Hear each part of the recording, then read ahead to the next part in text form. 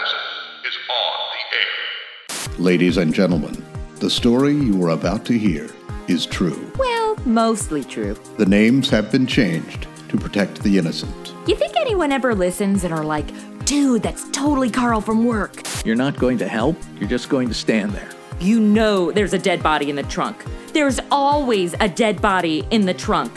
Why don't we focus on the facts? Oh, right. Just the facts, ma'am. I've never actually said that. Really? Google it. I'm not gonna give you a line. I carried a torch for the mook. I was set to get hitched. Everything was duck soup until he met this Nelson broad. You talk so old-timey? I have no idea what you said, but it's adorbs. Are you actually telling our prime suspect the best way to create a false alibi? He's obviously too stupid to do it for himself. Visit our website at madisonontheair.com or find us pretty much any place podcasts can be found.